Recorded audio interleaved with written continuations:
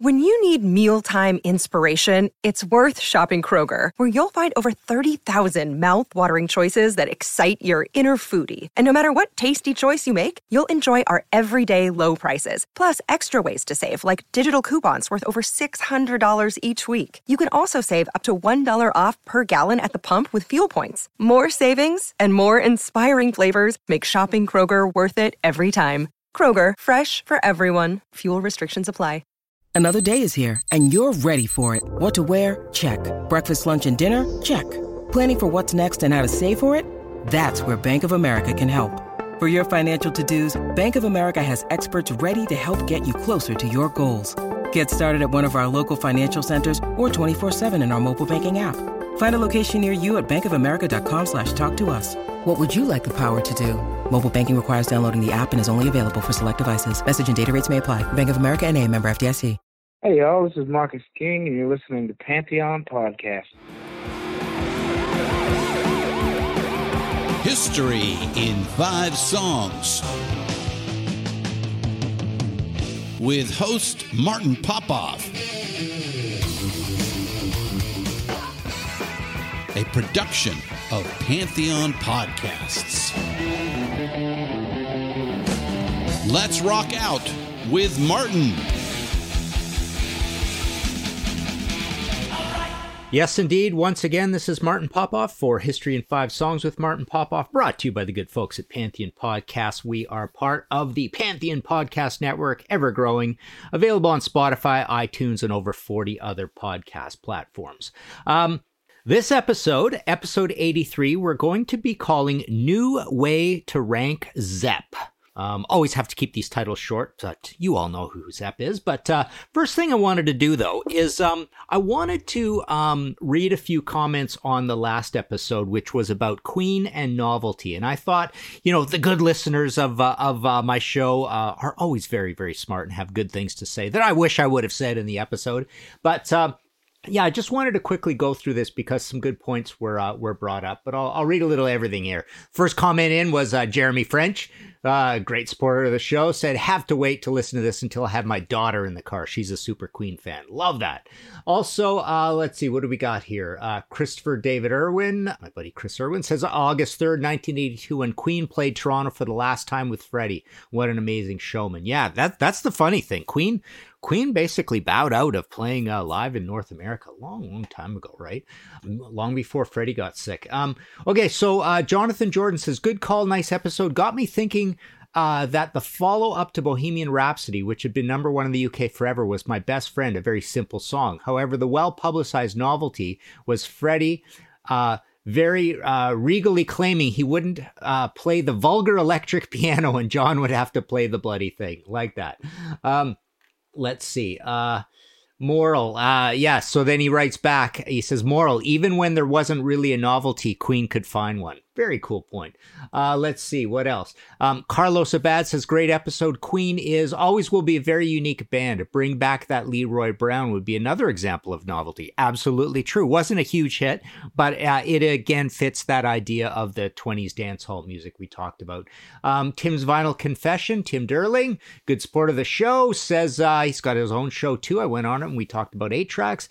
He says Mustafa, the Fairyfeller's Masterstroke, Lazing on a Sunday Afternoon, The Invisible Man, so many. Absolutely true, Tim. Lots and lots of ways Queen addressed novelty, even if they weren't some of their biggest hits. Then he writes in again and says, really enjoyed this episode, Martin. There are so many ways to approach Queen for this subject. Wisely, you took the route of playing 5 of their biggest hits to illustrate the point. You could have conceivably taken any one of their albums and probably made an episode out of it. 70s albums anyway. Sadly, by the end of the 80s, the heavy songs became the novelties on the album. This is actually a really cool point he makes, because essentially what happens is that by the 80s, anytime Brian would pick up the guitar and give us that glorious tone out of the old Red Special there, that's when it was novelty. So those songs became novelty, with the likes of Hammer to Fall and Headlong, remember, which aren't really novelty in their own sense, but because of that. Let's see what else he says here. Another point I'd like to add is by indulging in these novelty sounds, each one of these songs could very well be the only Queen song that certain people like. good point. In other words, liking any of these songs does not make one a Queen fan. I myself would like to see more of these single band novelty episodes sprinkled in the mix. AC/DC, Van Halen, Aerosmith, ZZ Top, Cheap Trick, Alice Cooper. And, some of those will have some novelty to them and some of them won't. Some of them will have a lot. And as I said in my comment to him, or I think later in this, I said, look, if a band does a bit of novelty, but it's not a lot, I don't want to cheapen the band's experience and what they're giving us by saying they really rely on novelty. So sometimes it's maybe a little bit by accident or like, hey, let's do this, but they aren't really that much into novelty because novelty has these negative connotations, right? Let's see what else we got. Steve Bellow says it's a great episode. Got me thinking if you would kind of agree that Metallica had novelty songs such as Escape, where they admitted years later that they wanted a radio hit. And that's where I answered him and said, Whiskey in the Jar is probably about as close as they get to novelty. But let's see. Another novelty to another one bites the dust is use of synthesizers. This is Pat Connor saying this. They had proudly eschewed synths, and on this they pulled out a lot of synth effects. So there you go. So yeah, great comments. So lots more to think about with Queen, but we are here to talk about Led Zeppelin. And the reason I wanted to do this episode is I've done a lot of I've gone on other people's shows, and we had our own episode of our YouTube show called The Contrarians, where we picked the worst Led Zeppelin album. We picked Presence. But I've ranked Led Zeppelin albums, and we've talked with Pete about the Robert Plant catalog. And anytime Led Zeppelin or Robert Plant comes up, let's keep this to Led Zeppelin. They're very, very touchy fans. The Zeppelin fans are really touchy, and this is another episode you could have because I've noticed this with Van Halen fans, and I've noticed this somewhat with Kiss fans too. And I have this theory that the touchiest fan groups are for bands where there is a lot of drama, where there's some bad vibes in the band, and it's almost like those band vibes cross over into the fans, arguing, bickering, picking sides kind of thing. Zeppelin's a little bit of a different case. We know there are some bad vibes between Jimmy and Robert and stuff, but their bad vibes are more that it's almost like they're just so colossal a band that there's always this talk about, are they overrated? They literally suck up all the oxygen in the room to some extent, right? But no, I have noticed that if you go and rank Zeppelin albums, you get all sorts of complaints and people, throwing their favorites out. And then with Zeppelin, there's a lot of this, everyone is perfect. They never did anything wrong sort of thing. So a lot of weird things happen with Zeppelin fans in this. Now when you rank Led Zeppelin albums as well, the other debate that comes in almost immediately is this whole idea of how much is, if like Pete and I went on Guitar Hack with Walter. It was awesome, man. We had a great time. But there was this ongoing debate through all our rankings. How much do you factor in, I'm sick of that and I never need to hear it anymore? You shouldn't, possibly, right? That's one thing. I kind of took a medium approach, and I kind of went here and there with that. And then because a lot of people say if you're purely going to rank these things, you got to rank them leaving that out, which means you are now, what you're doing now is you're trying to rank the best Led Zeppelin albums, right? Which is a pure and noble cause, I suppose. But you could have that debate. Are you trying to rank the best Led Zeppelin albums, or are like worst to first, these are the best, objectively speaking, or are you trying to rank your favorites, right? So favorite gives you a little bit of an open door to say, I'm going to leave out the stuff I'm sick of or whatever, right? And Zeppelin is a band that invariably should get this debate because, their stuff is they're just one of the biggest bands of all time. Their stuff's on radio all the time. So what I wanted to do here is kind of look at a new way to rank the Zeppelin stuff, which is always in the back of my mind whenever I have to go on and talk Zeppelin. So it's the idea that these records should be ranked in context against their competition and roughly in context within the year that they came out. The year, the 18 months, whatever, the era that they came out.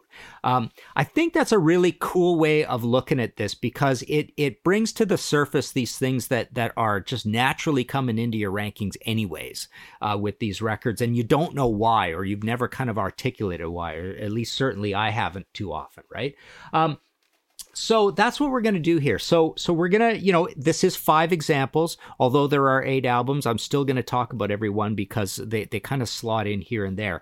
And what I want to do is do this in reverse negativity order to get the negativity out of the way, because Zeppelin fans do not like negativity, although they give off a lot of negativity as well, right? We're just very, we're very vocal about what we think. And I know I can get in arguments too about this stuff, but okay, so let's get into it with our first selection here. Take a listen to this. This is Led Zeppelin, of course, with Royal Orleans from Presence. And if you take your pick, be careful how you choose it. Sometimes it's hard to feel it right.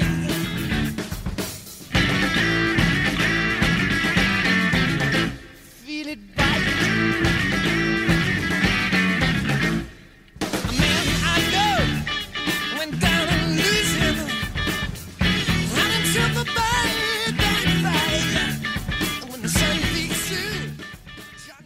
All right, so I ranked Presence last in terms of this idea of ranking these records. Now, obviously, like I say, in our Contrarians show, Marco and I came to the conclusion that it was the worst Led Zeppelin album, and we did this episode on it and got a lot of abuse for it.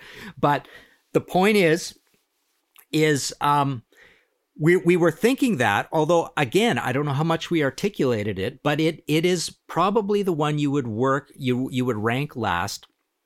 In terms of how did it stand up to what was coming up all around it? Were there starting to be bands that were better than Led Zeppelin in many, many ways? Some pronounced in some ways, some others. So to put it in perspective, you listen to that record and the sort of mid-rangey, noisy production of it, and the kind of waywardness and the shortness of it and stuff, and compare it to the likes of we've got Rainbow Rising in 1976, right? We've got, an even better example, the one I always bring up, is we've got Aerosmith Rocks and Aerosmith Toys in the Attic. I mean, you listen to those first 30 seconds of Sick as a Dog, and there's more professionalism on the first 30 seconds of a song on that Aerosmith record, an album with 9 songs, that is just better than anything on Presence, I think. And you also get a lot of variety and a lot of complication. I mean, this record, Presence, always, Achilles' Last Stand, what a great metal song stuff. Well, listen to Nobody's Fault. Which one is more cerebral? I mean, one of them is 10 minutes long and the other one is half that long, and it's more cerebral, I think. Lick and a Promise, amazing, amazing song. Combination, Rats in the Cellar. I mean, there's so much material on that record alone that it's a little bit like the Baby Band is excelling. Is beating the masters. You've got Sad Wings of Destiny in 1976. Here's another Baby Band, even more baby. They got 2 records out. Which is the better record, Sad Wings of Destiny or Presence? And Presence is their 6th album, so you can kind of get mad at them for not being better by this point, right? That's the annoying thing. That's why this record gets rated last. It's like you're supposed to be getting better and better and better. You're supposed to be in your, by your 6th album, you should be just conquering the world with your music. I mean, they're still conquering the world with who they are, but not really with their music. So the point is, a lot of people do look at this record and say it's a little tired, but I'll go a little further and say they're starting to sound a little obsolete at this point. So there you go. I'm going to rank this record absolutely last in this idea of ranking the Led Zeppelin albums a new way, a fresh way, based on how good are they in context. And the other record I want to mention at this time in this ranking area is another one that got a little bit of stick at the time for not being that great and not being that well received. And they were already having this debate in 1973, and that's Houses of the Holy. People were saying, you know what, they're just really kind of treading water. This band's better, Zeppelin, I don't know, man, is this really that good? You want to go back and talk absolute baby band. Montrose came out in 1973. You put that thing up against Houses of the Holy, and Houses of the Holy sounds like a demo. So this is kind of the idea of this showing where these things fit in context. You've got Pink Floyd, Dark Side of the Moon. If you want to pick a non-heavy band to compare these bands to, like, I don't know who else you would want to compare Led Zeppelin to, but I think most of the comparisons they would not come out very well against some of these big bands right now for these ones that I'm ranking last in context. All right, let's move on. Let's listen to our second selection. This is Led Zeppelin again with Misty Mountain Hop.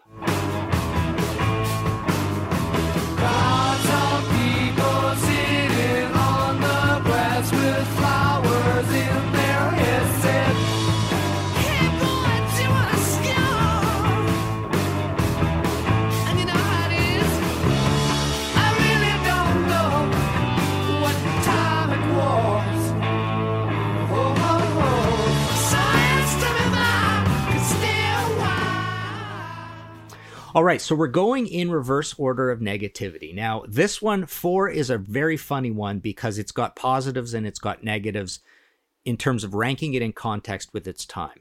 The negatives are that it's not the greatest sounding album even for 1971. It's also sounds a little bit dated in the various things they're doing here. We've got folk from the British folk boom. Stairway to Heaven is, I think it's a pretty kind of overrated song. I don't think each of the parts are all that interesting in it. The lyrics are pretty cool. You've got some kind of innovative production things on it, but they get blown out of proportion. Like many bands have done innovative production things by this point. So when the levee breaks or whatever, or the organ work of John Paul Jones, it gets a little bit too much attention, right?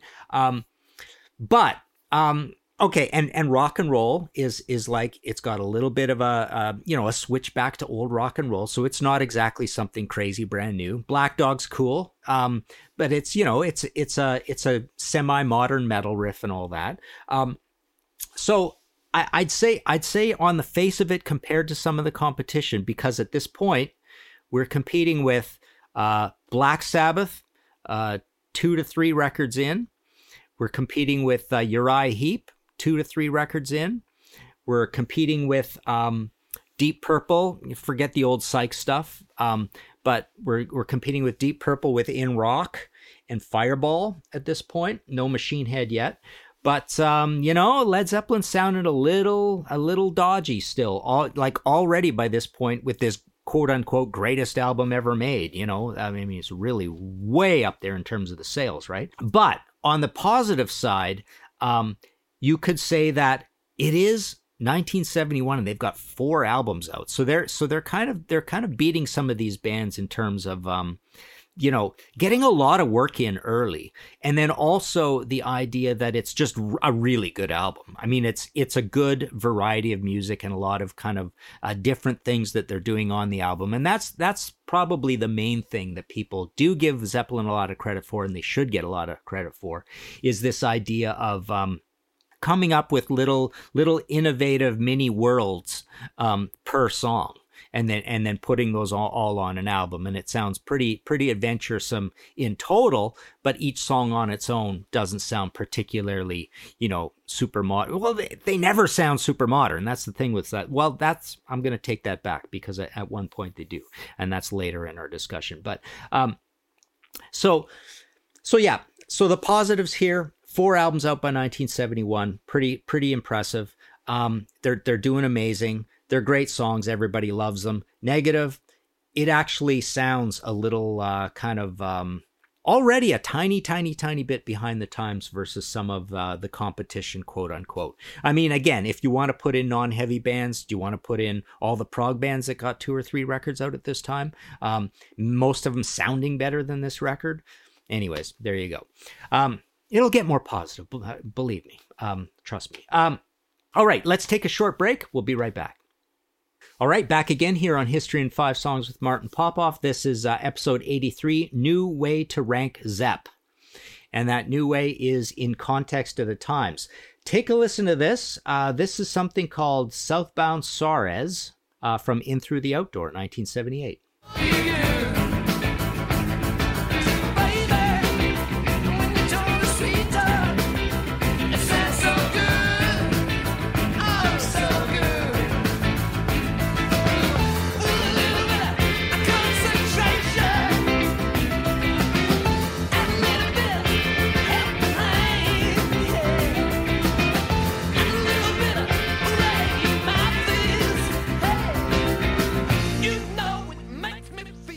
All right, so I picked this one because this is the one Led Zeppelin record I don't think you can even place in the context of its time. So I put it in a neutral position, more or less. I put it here in the middle. Actually, yeah, not more or less, exactly in the middle. 5 has a middle. It's number 3. So what I like about this record, what I've always liked about this record is I just like this record. I love this song. I love this sort of buoyant, bubbly, keyboardy direction. I love Carousel Alhambra. That's one of my favorite Zeppelin songs of all time. And most of the rest of it, I just do like the feel of it. I like the production. It's got kind of a good meaty bottom end. It's still an old school production, but there's just something a little more high fidelity about it that you literally have not gotten on any Led Zeppelin album to date until this 1978 album. But one thing that I find interesting about this record is you don't really have any cause or see fit to compare it to anything of its day. It's just Led Zeppelin being Led Zeppelin, and you're kind of happy with it at this point. You're not complaining the way you kind of can complain around the Presence era and other eras, maybe Houses of the Holy, as we discussed.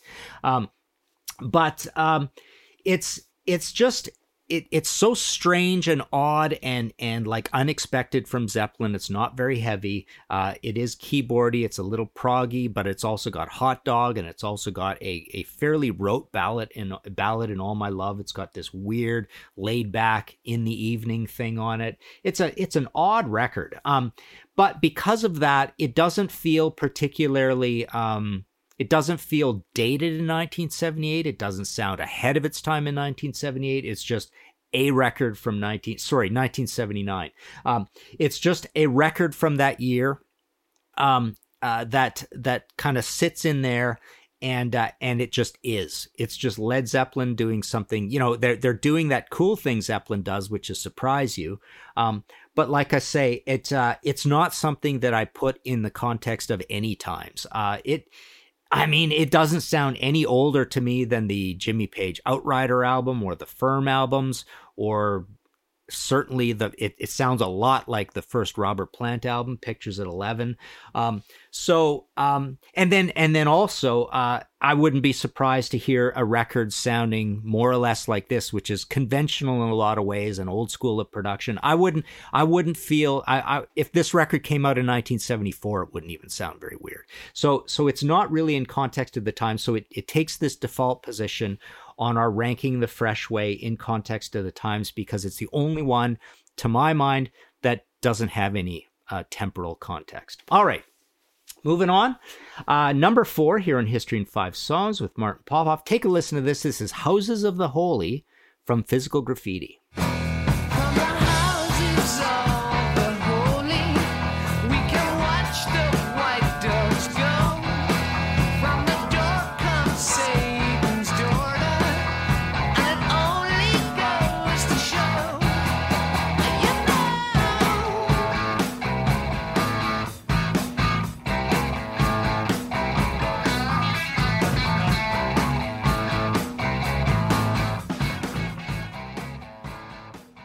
All right, so I told you the positivity would go up. I mean, this is a weird one because, again, positives and negatives. I don't think this is a particularly great sounding album or all that innovative production-wise. You know, Zeppelin, what Jimmy would do is he would pick his spots. Like his productions are not crazy Phil Spector wall of sound or anything, or Pink Floyd doodah sound effects. But it's more like he will introduce innovative sounds, but they will be subtle and they'll be singular. It'll be like a one at a time thing, like Trampled Underfoot with the clavinet and stuff like that, right? You know, various different guitar tones. What else? Vocal effects, the acoustic into the heavy. There's various ways that Zeppelin could be innovative. But they usually keep it pretty simple. So for that reason, they've got this sort of this negative or detriment that it can sound kind of dated. And I don't think Physical Graffiti is a great sounding or a crazily produced, forward thinking album that way, production wise. But I have called it, and I kind of tend to call it all the time, my favorite album of all time. I call it the aircraft carrier of albums. I just picture it cruising through the waves with planes landing and taking off, and waves crashing on the side and people running around on top of it and all that. It just seems like this massive mighty record, and it is my favorite record of all time. So that's why I've got it here in the number 4 slot. Led Zeppelin, almost through the sheer will of their creativity in the context of the times, which is 1975 here, they just triumph over everything else. Now, I do have to say, though, that I've often, like when I've been in a belligerent mood and wanted to, argue for and support Black Sabbath, I've often said that Black Sabbath, it only took them one record to make a record as great as it took Led Zeppelin 2 to do. And there's certainly something to that, because Black Sabbath Sabotage has the tubular bell thing and the big kind of Russian sounding medieval choir thing, and it's got Ozzy's daughter, right? Daughter, crying on it or laughing on it and sped up. It's got Megalomania, this epic song. It's got that cool little Spanish guitar, Don't Start Too Late, that goes into Symptom of the Universe. It's got Rit, this big slow song with these wallowing, bubbly cauldron effects to it. So there's a lot of creativity on Sabotage, and it's only a single album. And I think it sounds better than Presence. So I still have a little bit of that, that little annoyance or anger at Zeppelin when I do compare it to certain things. But it is 1975. It's still pretty early. And like I say, Led Zeppelin turns in this double album that has, to my mind, no filler whatsoever. It's an amazing record. And I think in the context of the times, they're being one of the most creative bands of all time. And so that's why I'm putting it here in number 4. But again, if you started getting really objective about it, even a record like Toys in the Attic kind of maybe sounds better. And it's got like, quite a bit of creativity to that record as well, and a lot of variety with Big 10-inch record and Sweet Emotion with the bass riff and the super fast song Toys in the Attic, and Walk This Way with that great beat, and then kind of a pioneering rap vocal. So there's a lot of cool things that Aerosmith is even doing up against this record. But there you go. Number 4, Houses of the Holy, obviously a song named, it's a long story, but you go back to, a lot of this album is carryovers from an earlier era, more or less 73 through to 75 plus new songs. That brings up another quick point I'd like to make, is that a lot of people get into the debate about this record, Physical Graffiti. If you took away the leftovers and just did the new songs, what sort of record would that be? Kind of a neat thing. And then people also look at In Through the Outdoor and say, well, what if you took those 3 heavier, more guitar-y songs off of the Coda Odds and Sods album from 1982 and put them on In Through the Outdoor? Wouldn't it make a better album? And which ones would you remove if you did that? So it's funny. These records, they can be a little modular, and you can think about what to do with them that way as well. And that enters into people's rankings too. Oh yeah, that brings up another issue. And when we went on Guitar Hack, Pete and I, he wanted to put in Coda, so that gets people all upset. Oh, I can't believe you didn't put Coda as the worst one. It doesn't even count. You shouldn't do it at all. But if you do, it's got to go last.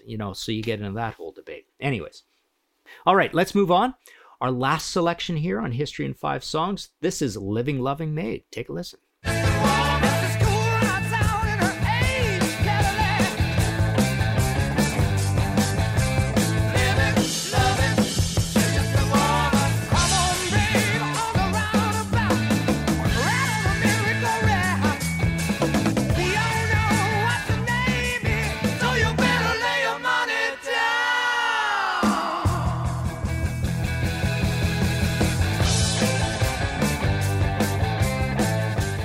All right, so the least negative for last. This is why Led Zeppelin is deserves all the reverence we give them. Essentially, they put out a record in early 1969 and another record in late 1969. So this was from Led Zeppelin 2 that basically summed up and conquered the entire British blues boom and said, this is how you make the blues exciting for people. We had an episode on that earlier, right? But so in some respects, Led Zeppelin is inventing heavy metal, even though Black Sabbath really deserves most of that credit as you get into February 13th, 1970. But Zeppelin was, Whole Lotta Love, Livin' Lovin' Maid, Heartbreaker, Communication Breakdown, Good Times, Bad Times, Dazed and Confused, How Many More Times? So there's these examples of a nascent proto-invention of heavy metal that Led Zeppelin should get some credit for. But the other thing is they're making 2 records of mostly fantastic songs, all in one year, 1969, or at least they're coming out in 1969. And that's cool, and they get a lot of credit for that, and they should. So, yeah, essentially, this is the point where you say Led Zeppelin were absolutely ahead of their time. They were pioneering. They were doing great things. They were doing the best things with the British folk boom and the best things with the British blues boom, and inventing heavy metal and inventing the quintessential hard rock heavy metal lineup with the quintessential Golden God lead singer and the shrieking and the great versatility in Robert's voice, and a few cool little production things along the way. A Whole Lotta Love with that psychedelic section, and we got a drum solo on that album. This is where you say, okay, well, Deep Purple hasn't even really arrived yet properly within rock. Sabbath hasn't arrived yet, and Zeppelin's already got 2 albums out. That's why Zeppelin is super, super important. So in the context of the times, in this episode 83, New Way to Rank Zepp, this is those first 2 records are the ones where they really get a lot of credit. I realize now I haven't mentioned Led Zeppelin 3. Where do you think we would rank Led Zeppelin 3 in this?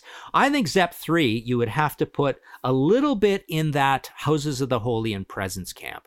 I love it. It's my second favorite Led Zeppelin album, but is it particularly forward-thinking or new or strange or, novel for 1970? I don't think it really is. It's got a lot of folky stuff. I don't think the production is all that crazy great. It's got my favorite couple of Zeppelin songs on it, or 2 of my top 5 or 6 in Celebration Day and Friends. Out on the Tiles is amazing. Immigrant Song is pretty cool too. But really, for 1970, is this super innovative and Jimi Hendrix innovative?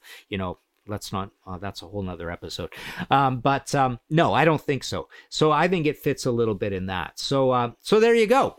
That's our new way to rank Zeppelin. So let's actually rank Zeppelin here. So worst to first, in context of the times, let's go with Presence, Houses of the Holy, 3, 4, let's put In Through the Outdoor in the middle as a default. Let's put Physical Graffiti second to best, and let's put Led Zeppelin 2 best, which is actually, I think when I went on Hack, I had Zeppelin 1 and 2 as my worst. So there you go. When you rank them this way, in terms of how were they doing at the time, that's your ranking. All right. If you liked this show and you want to support future episodes, please go to Ko-fi, rhymes with Ko-fi.com/Martin Popoff. Hit that red support button and buy me a coffee or a pint. They have the standard kind of $3 thing. I think, obviously some of you guys have been great. You've been doing a lot more than that, which is nice. But yeah, there's the standard $3 thing that they equate to buying a coffee.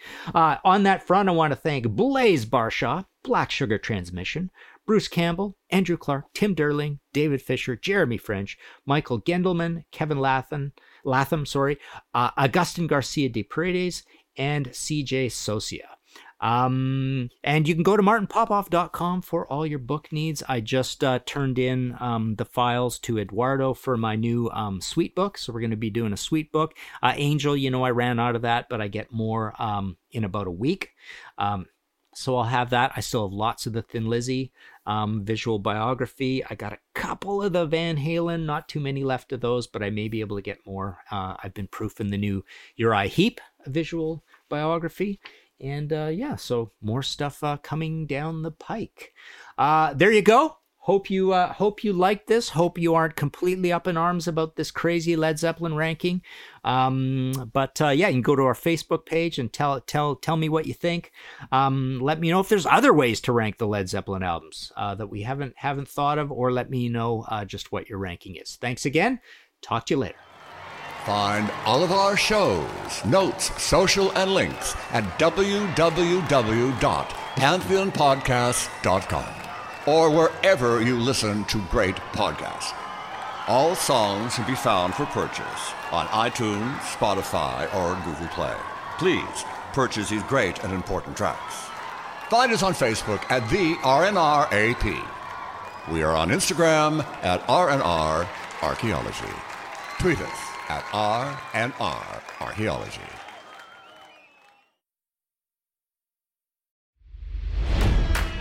It's NFL draft season, and that means it's time to start thinking about fantasy football. FantasyPoints.com features industry-leading experts and prognosticators using proprietary hand-charted data to help you score more fantasy points. FantasyPoints.com is the place to go for whatever kind of fantasy football you play. Whether you play fantasy football, daily fantasy sports, or do a little bit of everything, Fantasy Points has the meticulously researched content to guide you to victory. And why wait for the fall? Fantasy Points also covers the new spring football league, the UFL. Join the guru, John Hansen, Scott Barrett, Joe Dolan, and other massive names in the fantasy football universe with an exclusive offer. Use code Pantheon for 15% off any Fantasy Points package, including the all-in package, with access to every article, tool, and data nugget that Fantasy Points has to offer. That's FantasyPoints.com and code Pantheon for 15% off at Fantasy Points. FantasyPoints.com, code Pantheon. Score more fantasy points.